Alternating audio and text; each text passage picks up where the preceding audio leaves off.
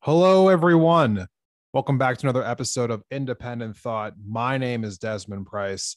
For those who are returning listeners and or subscribers, thank you so much for coming back to the podcast. And if you are a new listener, welcome to the show.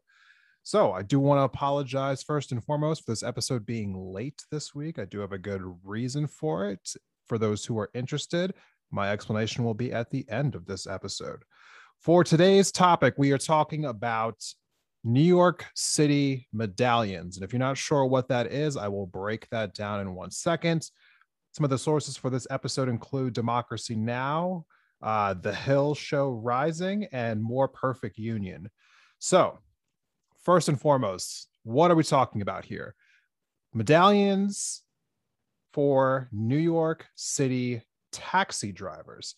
So why are we talking about taxi drivers this week? Well, we're going to get into all of the reasons why. But first and foremost, it's important to know that there is an ongoing strike that was just resolved as of today involving New York City taxi drivers. But we're going to get into all the reasons why they were on strike here in a moment. But first and foremost, the most important thing, not the most important thing, let's back up. An important thing to know that a medallion essentially for these New York taxi drivers is a permit that is issued by the city itself to operate a yellow cab within the city. Now, these are their individual numbers that you'll see on top of a taxi. Now, this gives taxi drivers the exclusive hail rights anywhere within the city. Now, these permits, these medallions, as they're called, they have been almost universally marketed towards immigrants within the city itself. Marketing campaigns always targeted towards them. It was trying to get people ingratiated into the city's like community, saying that, you know, doing this will bring you closer to American culture and that it's like a gateway into the middle class. It's almost like a promise for immigrants who are coming here looking for a better life. The city is like, hey, looking for a better life, here's your opportunity. Get a medallion, be a taxi driver. And it was a sense of pride for a lot of these people. 94% of all the taxi drivers within New York City are in fact immigrants. Now, I want to set the scene a little bit here because there's a reason, obviously, why these people were on strike. And I mean, to be fair, I mean, this just ended, so there's not a guarantee that they're actually not completely done being on strike yet, but more details will come out about that. So, setting the scene a little bit here, during the Bloomberg administration, when, if you guys remember, Mayor Bloomberg from the Democratic primary about a year and a half ago, everyone kind of hated that guy. Well, there's more than one reason for that, more than just stop and frisk. So under the Bloomberg administration, New York City was kind of experiencing a budgetary shortfall. And so one of their ways of making up revenue that they did not have was they thought that they would increase the price for these medallions. So at the time, medallions were going for around $200,000 that the city would auction off to these taxi drivers. Well, the Bloomberg administration decided to artificially inflate this price 500%, taking it from $200,000 sometimes up to $1 million for one of these permits. Now, as you can imagine, this was crushing for a lot of these taxi drivers. But again, they were promised that this was their way into the middle class. And, you know, as a taxi driver in New York, you're going to be able to find a way to pay that off eventually, and it'll be worth it, right? Well, the city raked in a bunch of money because of this. In fact, it seems as though New York City has raised around $855 million in revenue just off doing this alone. But plenty of government agencies around the country, you know, after looking into this matter, kind of were a little, what's the word I'm looking for here? they didn't have the best feelings around what New York City did. 7 different agencies particularly noted that what New York City did was inflating the value of these medallions. And so, on top of the fact that these medallions have been overly priced into a place where most people are not going to be able to pay back this amount of money, because one of the things I should have mentioned alongside of this is obviously these people aren't going to be able to pay for these medallions out of pocket in one shot. These are people with not a whole lot of money to their name. That's why they're becoming taxi drivers. And so they essentially have to get loans to pay these off. And like a mortgage, with any amount of money that high, you're paying this off every month, probably for a lot of these people over the course of their entire life. And so on top of that fact, you have to also put into the equation that around 2011, this is when Uber and Lyft really started to come into New York City.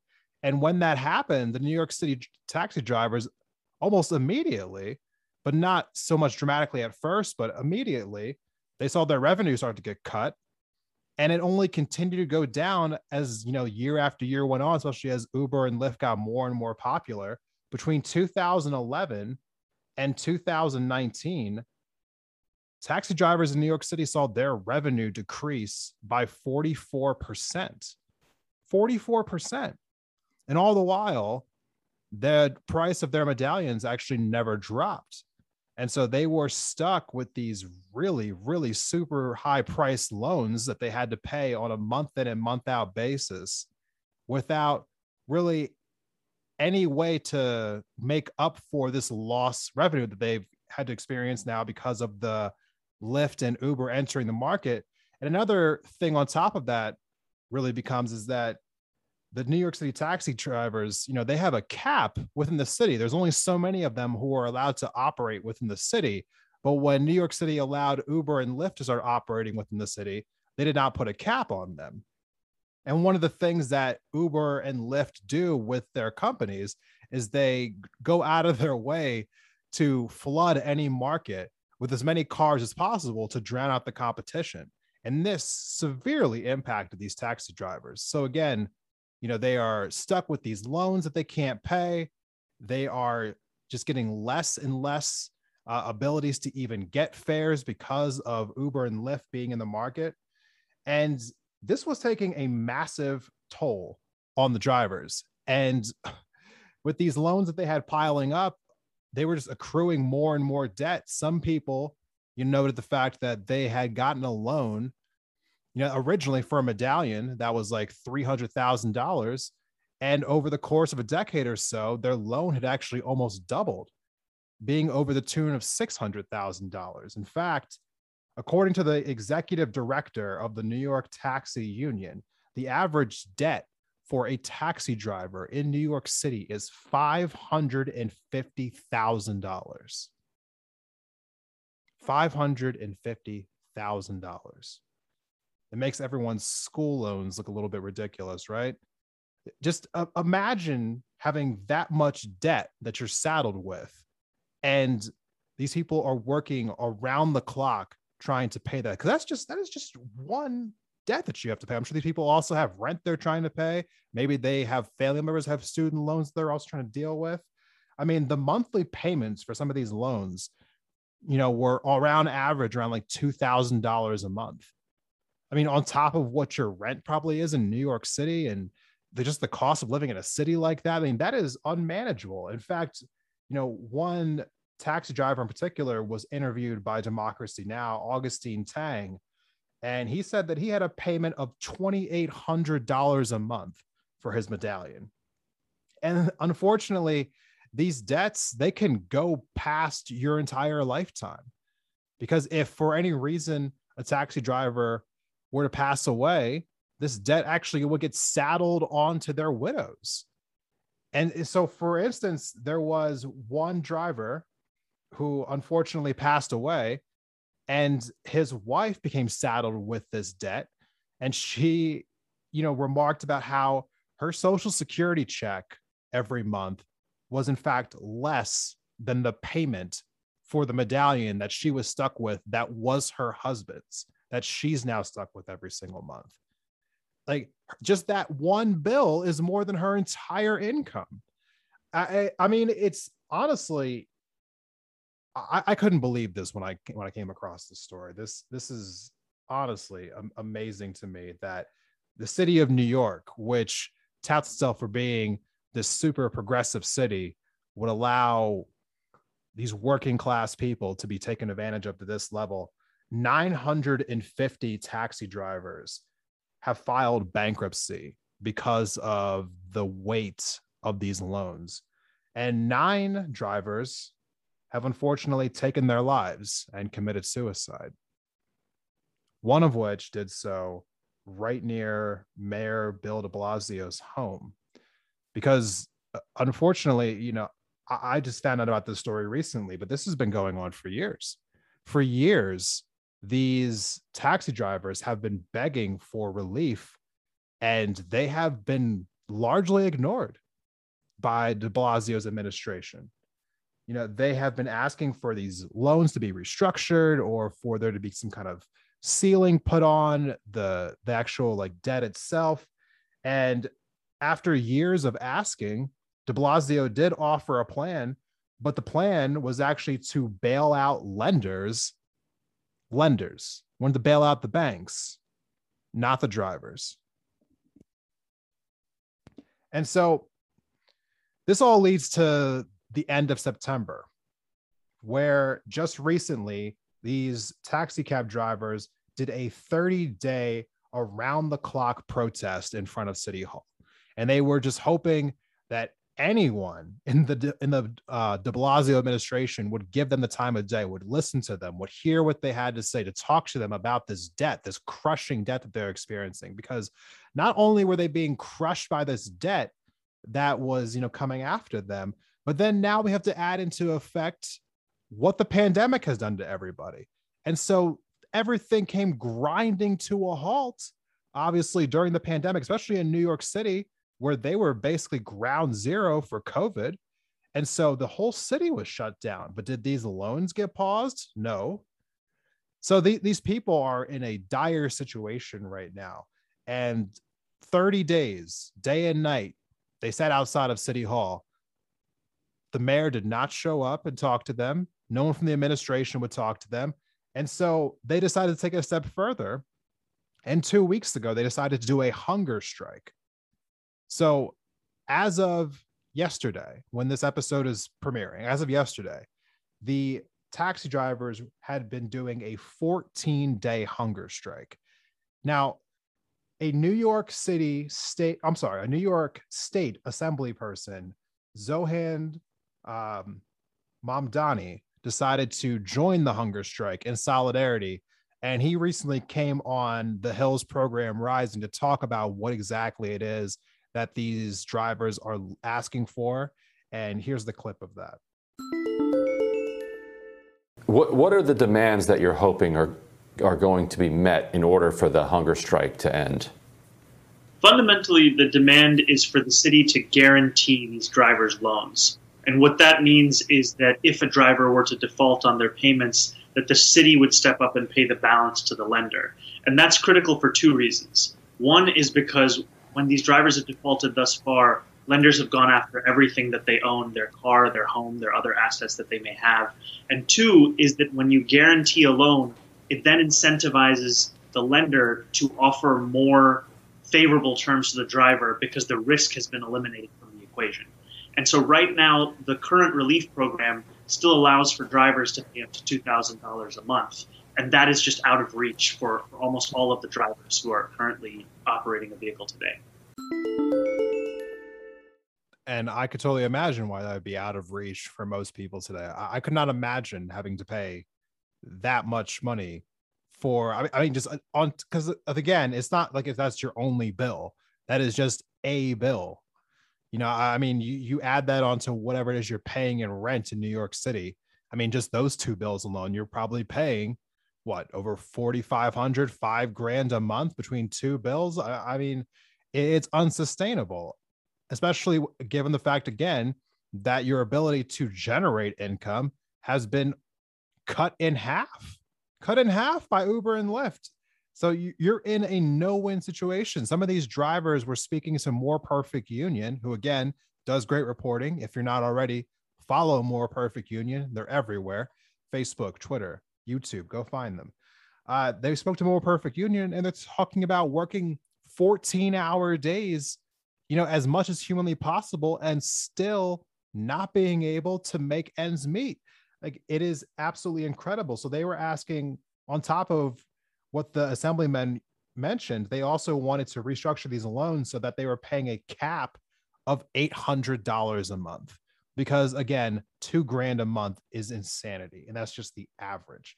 Now, thankfully, as I'm bringing you this story today, just yesterday, the New York Taxi Union did announce that they have reached a deal with the city. So the city has guaranteed these loans, and they are now restructuring them so that the max amount that a loan can be will be $170,000, and that there'll be no debt beyond their lifetime. Now, as far as what exactly that all means, I couldn't really tell you. They haven't released a whole bunch of information as of right now. And there was a part of me that, once I heard that this got somewhat resolved, and again, the drivers haven't really spoken too much on this. I don't know what the details are. I don't know if they are actually officially ending their strike or not. But either way, I almost thought about not bringing you this story, but still wanted to bring this story, even though it seems to be resolved at the moment. And there's a few different reasons why. The first and foremost is Bill de Blasio dragged his feet for what seems like a couple of years. He had these concerns brought to him time and time and time again, was very well aware of it, and people needlessly suffered and died because of negligence, because of apathy, because of indifference. And that is all while he was running for president just about a year and a half ago, almost 2 years ago now. Bill de Blasio was running for president as this super progressive. I remember him being on stage in the 2019 Democratic primaries talking about all these progressive agendas. Meanwhile, these taxi drivers back in his city were begging for relief, and he wouldn't even meet with them. I mean, there is honestly so much to say here, but this is truly a story about the interconnectedness between economic despair and how it can just go across your entire life. Because the one thing that stood out to me, truthfully, the reason why I gravitated towards this story, I'm going to get to that in a second, but people are economically burdened by this debt that they should never have had to have. I mean, these were as predatory loans can possibly be. Artificially increasing the price of these permits to damn near $1 million. And if these drivers were to sell them now, they would be sold for a value of around $100K. So their value has depreciated substantially, but they still have to pay what they originally bought them for. And people are just absolutely at their wits' end. I mean, again, multiple people filing for bankruptcy. I mean, and for those who are not familiar, bankruptcy could damn near ruin your life. I mean, 10 years, you have that on your record. Your credit's absolutely wiped out. You can't apply for loans after that for the most part. I mean, it really is devastating when you have to apply for bankruptcy. And then you have people, again, committing suicide. This story just seems very interconnected with the other stories that I've been touching on recently, where I talked about the strikes that were happening across the country right now, and also talking about the reconciliation bill. But let me just talk about the strikes first. People across this country are working their asses off, and they are just getting absolutely taken advantage of on so many different levels. And this is just another case of that. These people working their asses off for their entire lives, just trying to make an honest living, and they've been saddled with a debt that they could never repay. They never repay. Some of these people were paying these bills into their graves, and they were just paying off the interest. They never even got a chance to pay the principal. And that is so disgusting that the city of New York issued these loans out to people, knowing that there was no way they could probably ever pay it off, especially after Uber and Lyft entered the market. And there was no desire to restructure the deal with these people. They were just going to let them suffer. Didn't care whatsoever. And then you add on to the fact, as I was saying before, the devastation that the pandemic has brought into people. I mean, the economy for so many around the country like grinded to a halt for a while, and bills stacked up. They absolutely stacked up, and people are trying to pay back all that massive amounts of debt right now. And that just seems to be the story around the country right now. And we're seeing now, because of it, so many people who are going on strike because they're just tired. They're tired. They're fed up. They're absolutely downtrodden upon. I mean, people absolutely need relief. And that, again, brings me back to talking about this reconciliation bill right now. I've heard a lot of gross takes about this reconciliation bill, about how, especially from no offense if Republicans are listening, but no offense again, but I've heard a lot of Republicans talking about how the reconciliation bill is just some massive government giveaway, some socialist giveaway. It's just targeted towards handouts, and it's just trying to help lazy people. But that's has nothing to do with any of this. These workers around the country, whether we're talking about workers, that are coal miners in Alabama, or John Deere workers who are currently on strikes, or healthcare workers who are on strike, or these taxi drivers in New York, these people are working their asses off, and they are just asking for a little bit of relief, just some damn dignity. Now, honestly, New York City is run by a bunch of Democrats, and it is amazing to me that they constantly talk about wanting to help the working class, especially the working class people of color.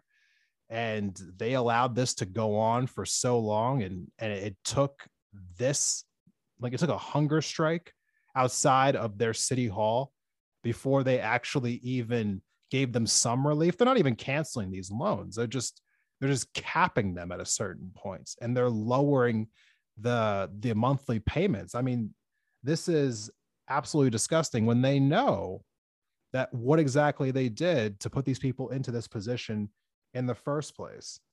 And so I gotta say, man, we really need to do better overall. Truthfully speaking, we really need to do better overall. Joe Biden's administration right now is talking about building back better, which is honestly just the Democrat version of Make America Great Again, if we're just being honest. But if you really want to build the country back better, if this reconciliation bill is really supposed to be trying to help people, if we're really trying to make people's lives better, we need to be giving people some economic relief, because people around this country are financially strapped. They are hurting. They need relief. And we need to stop pretending as if struggling to survive is somehow an American norm that we all are supposed to just deal with. Because if the government provides any kind of relief to people, it's somehow a handout. That's absolute bullshit. All of these workers deserve better. These taxi drivers deserve better. I hope that this deal that they've worked out with the city of New York is a good one.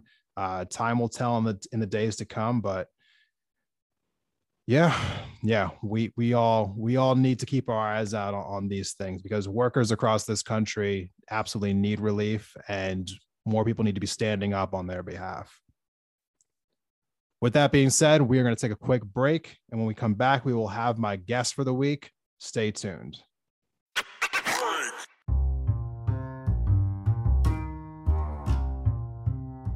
Betty's Divine is a locally owned boutique on the magnificent Hip Strip in downtown Missoula, Montana, that has been a fixture in the Mountain West since 2005. We have a fondness for vintage-inspired clothing, shoes, and accessories for humans, as well as the real deal found in our vintage department, Divine Trash. Betty's Divine presents a snapshot of Northwest styles with an emphasis on street, skate, surf, and rock and roll culture, as well as Americana classics. Alongside a radical selection of clothing, Betty's Divine offers a damn fine array of shoes, jewelry, records, and accessories to satisfy any taste, whatever your age or vibe. You can count on us to prioritize financial, social, and environmental responsibility without sacrificing the look. Visitors enjoy a lovely atmosphere, dreamy tunes, and the best customer service in the West. And you can shop us online at bettysdivine.com.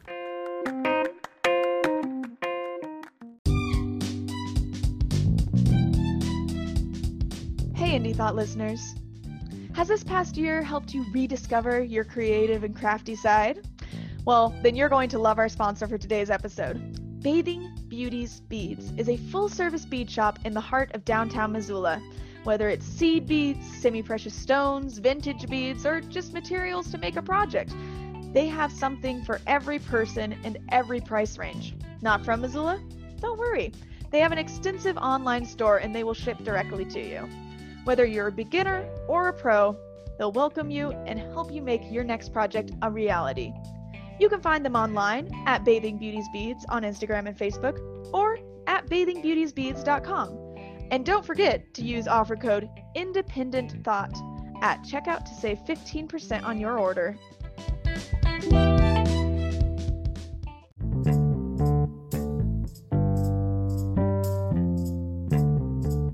Welcome back from the break, everyone. Thank you for sticking with us through another episode of Independent Thought. So for my guest this week, I am joined by Will Sutherland, who is a graduate student at Montana State University. Will, thank you for coming on the podcast today. How are you doing? I'm doing well. Yeah, thanks for having me. Yeah, absolutely. So this is, the subject I had you come on to talk with me about today is not something that I typically get to talk about a whole lot on this podcast, but definitely interested in talking about nuclear power today. So I know that you did some research at the University of Montana in this field. Can you just tell us a little bit about what exactly you did at the University of Montana in regards to researching the subject? Yeah, absolutely. So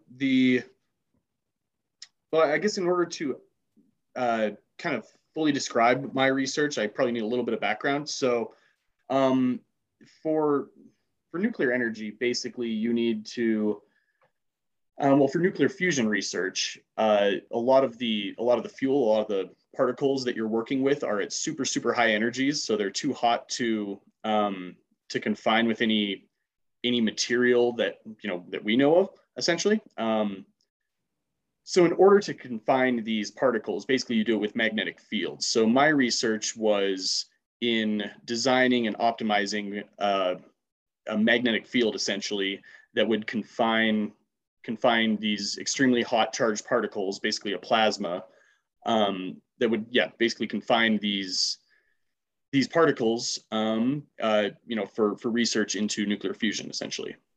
So I've heard about nuclear power before, and I've heard these terms: nuclear fusion, nuclear fission. What exactly is the difference between the two, and which one were you working on at the university?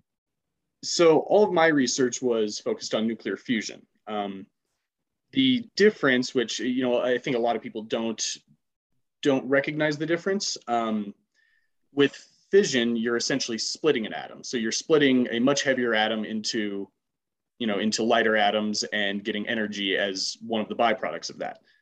With fusion, you're basically fusing two lighter atoms into a heavier atom. One of the most common types of fusion that's being researched is the deuterium-tritium fusion reaction, which is basically combining, it's heavy water, essentially. So it's isotopes of hydrogen. It's essentially hydrogen with an extra neutron, and then hydrogen with two extra neutrons, and you basically fuse those to make a helium nucleus and and an additional neutron, which will be extremely high energy.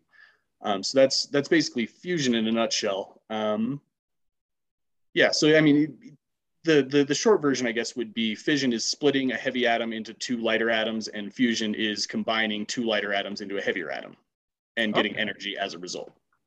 Okay. So when you were trying to develop these magnetic fields that you were saying, what was the primary focus of this research? Were you trying to understand something, or were you trying to achieve something? What was the process exactly? So essentially it is just improving. I mean, people who are working on fusion have basically understood the concept for a long time. So it's not really trying to understand the concept. It's basically trying to improve our current practices. So my my research was focused around, so we were collaborating with physicists at the University of Wisconsin. They have what's called the helically symmetric experiment there. It's basically a small, basically a small fusion reactor-like device. And they were potentially planning on building an upgraded version of that. So my work was on optimizing the magnetic field that would be created by this stellarator, is one term for it, for this helically symmetric experiment. So I'd be optimizing the magnetic field. Basically, we had access to supercomputers at the National Energy Research Scientific Computing Center.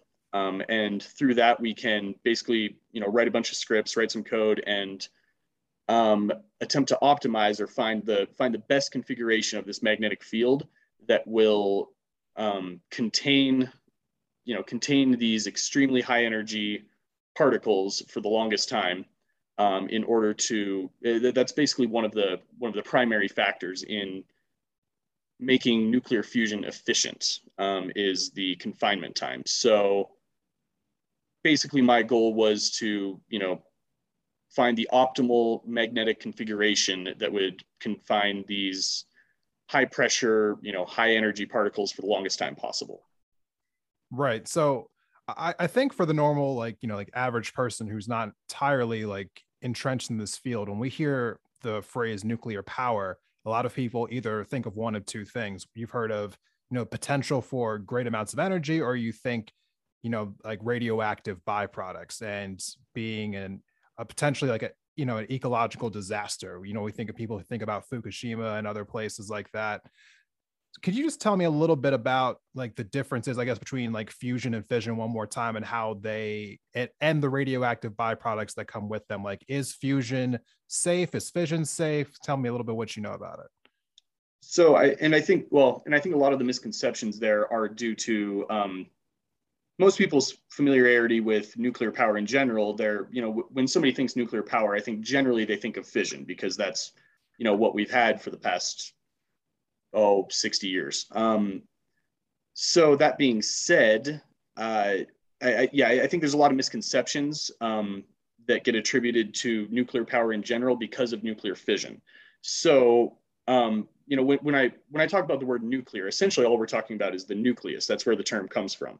So nuclear fission is the splitting of the atom. Nuclear fusion is fusing two lighter atoms. And when it comes to fission, the biggest problem with fission is the radioactive byproducts. You're dealing with, uranium-235, which has a half-life of, I don't know it offhand, it's several million years. So basically, it'd take, I think the half-life's about 7 million years. So it'd take about 7 million years for, half of that uranium to basically degrade into something less radioactive.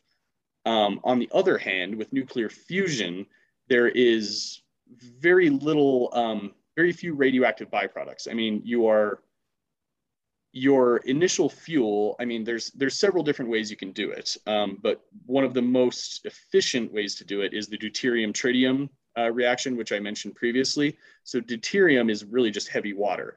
Tritium is radioactive, but it only has a half-life of about 12 years. So compared to the half-life of uranium, which is, on the order of several million years, it's, basically negligible at that point. And then when you combine the deuterium and tritium, you're left with helium, which is just, an inert non-radioactive gas, and neutrons, which are also, it's just a particle which is non-radioactive. So that is the main, that's kind of why, that's why fusion is essentially the holy grail of energy, because deuterium and tritium are your fuel sources, which are plentiful. We would basically, if we had, many operating nuclear fusion reactors, we could power those reactors for thousands of years without ever being concerned about enough fuel. So there's that, and the fact that there's no radioactive byproducts, which makes, like I said, fusion essentially the holy grail of power. Well, you just stole my next question from me, but that's all right. I was about to ask you. So you're saying that with enough, I guess, like resources behind this, we wouldn't need another energy source. Is that fair to say, or would there still be some gaps in our energy requirements? I mean, just not even just nationally, but globally. So I mean, at the end of the day, it all does boil down to how much money do we want to plug into nuclear fusion research and into these reactors. I mean, with enough resources, you could, in theory, build enough reactors to power the entire planet. Like I said, the fuel sources are plentiful. So if you have, if you have enough reactors, we've got the fuel already. So that's really all it comes down to. Practically speaking, though, that's probably not realistic, just because the funding hasn't been there, and I don't anticipate it being there in the near future, anyways. So. Right. So my next question around that is, if this has such a potential upside, like, why isn't there like a better source of funding? You said that you were working with some physicists at the University of Wisconsin, but it seems like there really isn't that many places in our country that are even like doing research into nuclear fusion. Like, what exactly are the current restrictions, like politically and technically speaking? Like, why aren't we seeing more resources thrown behind this? Well, so I mean, I think part of it is, well, I guess just for starters, just to get an idea of how much funding they are getting. Let me check my notes here real quick. Yeah, so basically the U.S. government is spending about $450 million on nuclear fusion annually. So compared to the U.S. military budget, which is $725 billion annually. So, we can see that the funding is not substantial there. And as far as why it's not getting the funding, it probably boils down to a couple things. One of which is, I mean, I think there's just not incentive for clean energy. We don't, it's just not incentivized to have clean energy. I mean, right now we're too comfortable, using fossil fuels, essentially. But if clean energy was made a priority, then this could become, a very, very large portion of our energy resources, essentially. So, I mean, I think part of it is just that there isn't a need right now for, there isn't an immediate need, or at least it's not deemed an immediate need to have nuclear energy or nuclear fusion right now. I guess the contrast to that is we figured out nuclear fission back, in the 40s because, well, essentially because we wanted to, create a bomb out of it. So a lot of our funding, I mean, some of the best scientists in the world were brought in, and they basically had unlimited funding to figure out nuclear fission. In this case, there's not quite that same incentive to figure out nuclear fusion. And then I think one of the other factors is essentially the difficulty in doing it. We've been trying to do, to have efficient nuclear fusion for, probably 60 years now. And, we've certainly made steps in the right direction, but, it's been 60 years and we're still not, the best fusion reactors are only producing about 67% of the energy that you actually put into them right now. So it's, coming out a net negative. So I think that that's maybe demoralizing right now. And that might be one of the reasons that it's not getting the funding or the attention that I think that it deserves. Yeah. And that's kind of like how I want to close this out is, you probably could have taken on a number of subjects when you went to school as far as what it is that you wanted to study. Why has this subject kind of like captured your attention? Like why is nuclear energy where you decided to put your energy, more or less? Well, I mean, I think it just boils down to the desire to do something that will be beneficial towards people. And as far as what I think would help, our society in general, a source of clean energy is about another source of clean energy is about, one of the most important things I think I could work on. So if I could be part of a team or be part of a project that, pushed us in that direction, that'd be yeah, I mean, I could be happy with myself at the end of the day at that point, I think. Perfect. Well, thank you so much for coming on today. I really do appreciate it. Is there any place that people can reach out to you if they want to ask you questions about nuclear power? Yeah, absolutely. My personal email address is probably the best, and that's will.sutherland11@gmail.com. So that's probably the best place to reach me. Okay. And I'll have that as a link in the episode description for those who are interested. And again, thank you so much for coming on to the podcast today. And for everyone else, we will be right back after some final thoughts, after this final break with my final thoughts of the day. Stay tuned. Thank you.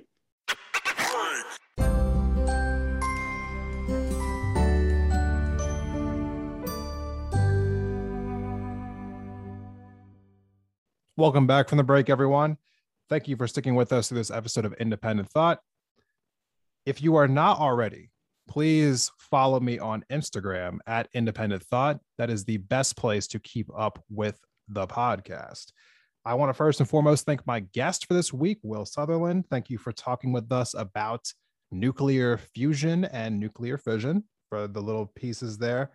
A topic that we have not touched on before, so that was always interesting to have on different conversations onto the podcast, which is my thing. Having on different conversations, different people, different ideas. That is what it is all about. For what is coming next, we are going to be having several episodes over the next few weeks, including getting back on schedule. We will be having an episode early next week. And I am looking forward to our conversation on there, but I'm not going to tell you the topic just yet. A little bit of a surprise. But we have a candidate episode coming next week for the month of November. And that will be our candidate, Heather Kilpatrick. She is running for the Georgia's 11th district. So be on the lookout for that coming next week.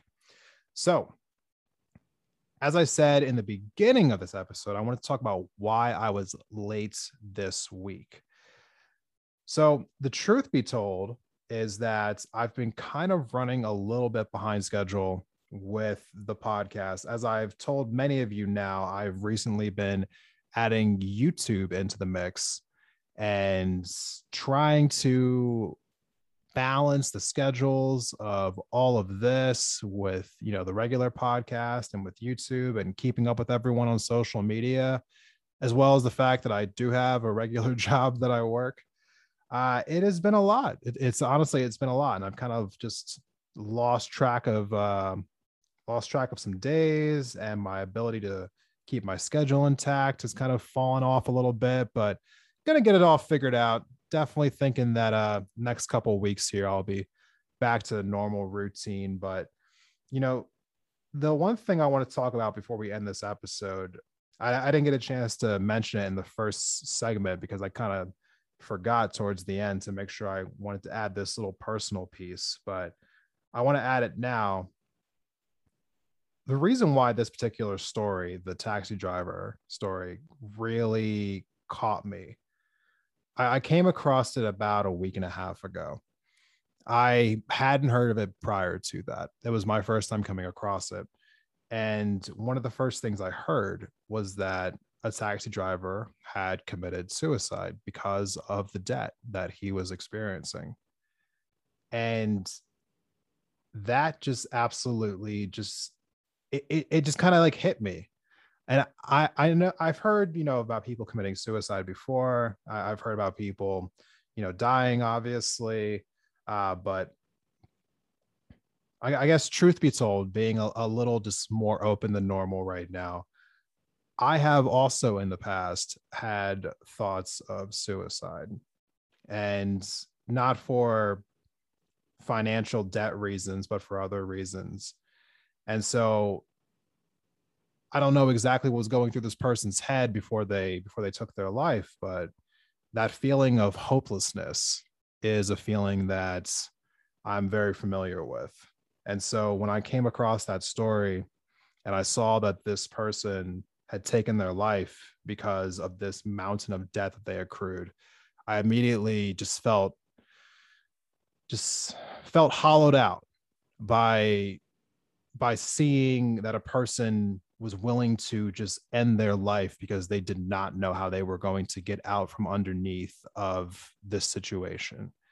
And I had to know more. I had to know what exactly was going on, that these taxi drivers were experiencing this monumental amount of debt.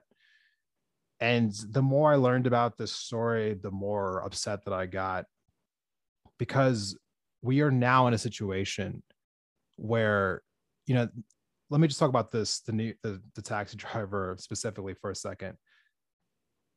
Obviously, Mayor Bloomberg's a piece of shit. I think anybody who actually knows anything about him, they'll attest to that completely, thoroughly. Not a good person. Everyone probably knows that who does know anything about him. Bill de Blasio masqueraded as a progressive champion. He was very aware of this story. He was very aware of what the drivers were going through. He ignored it until he absolutely could not anymore, until it was making the news, until drivers were protesting in front of his city hall, until there was a hunger strike going on, until Congress people, including AOC, got involved, including Chuck Schumer, who's the Senate Majority Leader, when state assembly people were getting involved.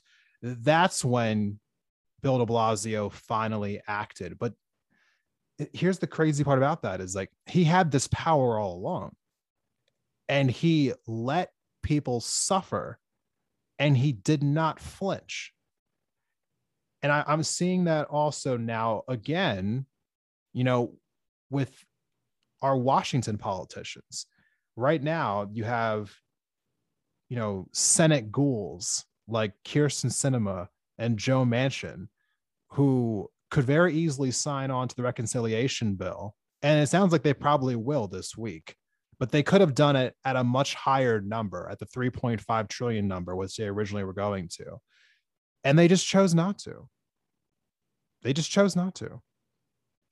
I mean, these aren't just like policies that are going to be somewhat decent for some people. I mean, these can be life-altering things. Paid family and medical leave, for instance, which have been taken out of this bill.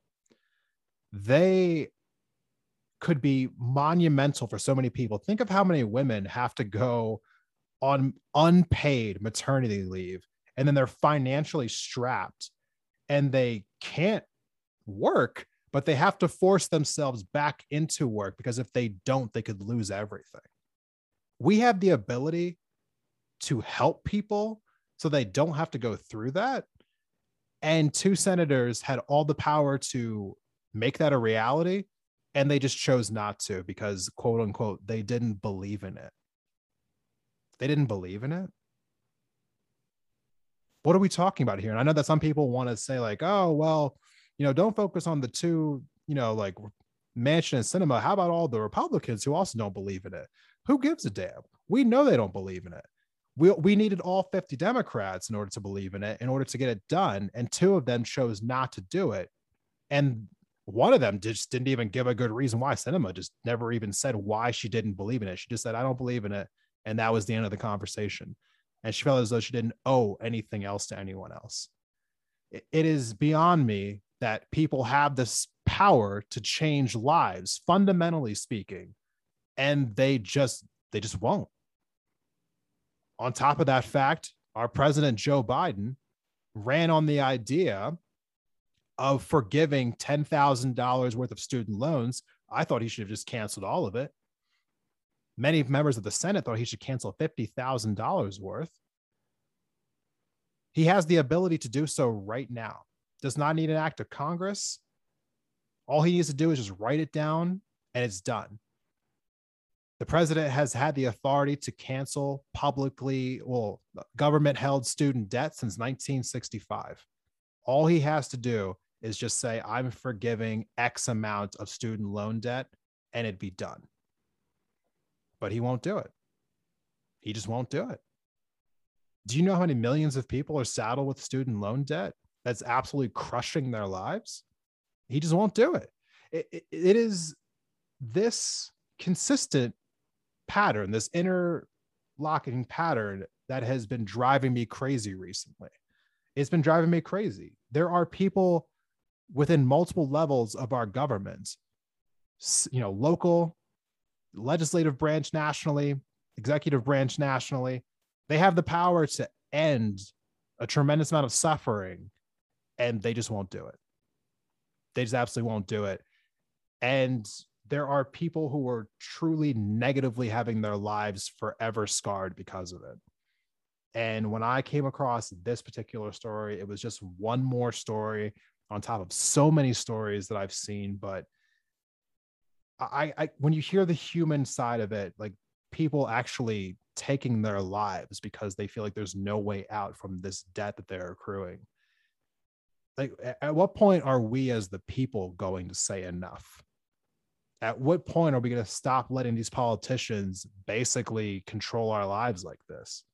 I mean, we need to be more vocal. I mean, I am on Instagram every single day, basically. And it feels like the further away that we've gotten from the 2020 election, the less and less politically motivated people have become. And it's become disheartening. It truly has been. I understand that people don't want to talk about politics every single day. I mean, I don't want to either. But I mean, going from being completely engaged to just turning off completely, that's these politicians who don't want to do anything, they thrive in that apathy. And I just hope that more of us will come back into the conversation, because if we don't, this inaction will continue to be our norm. Thank you all for listening. See you in the next episode.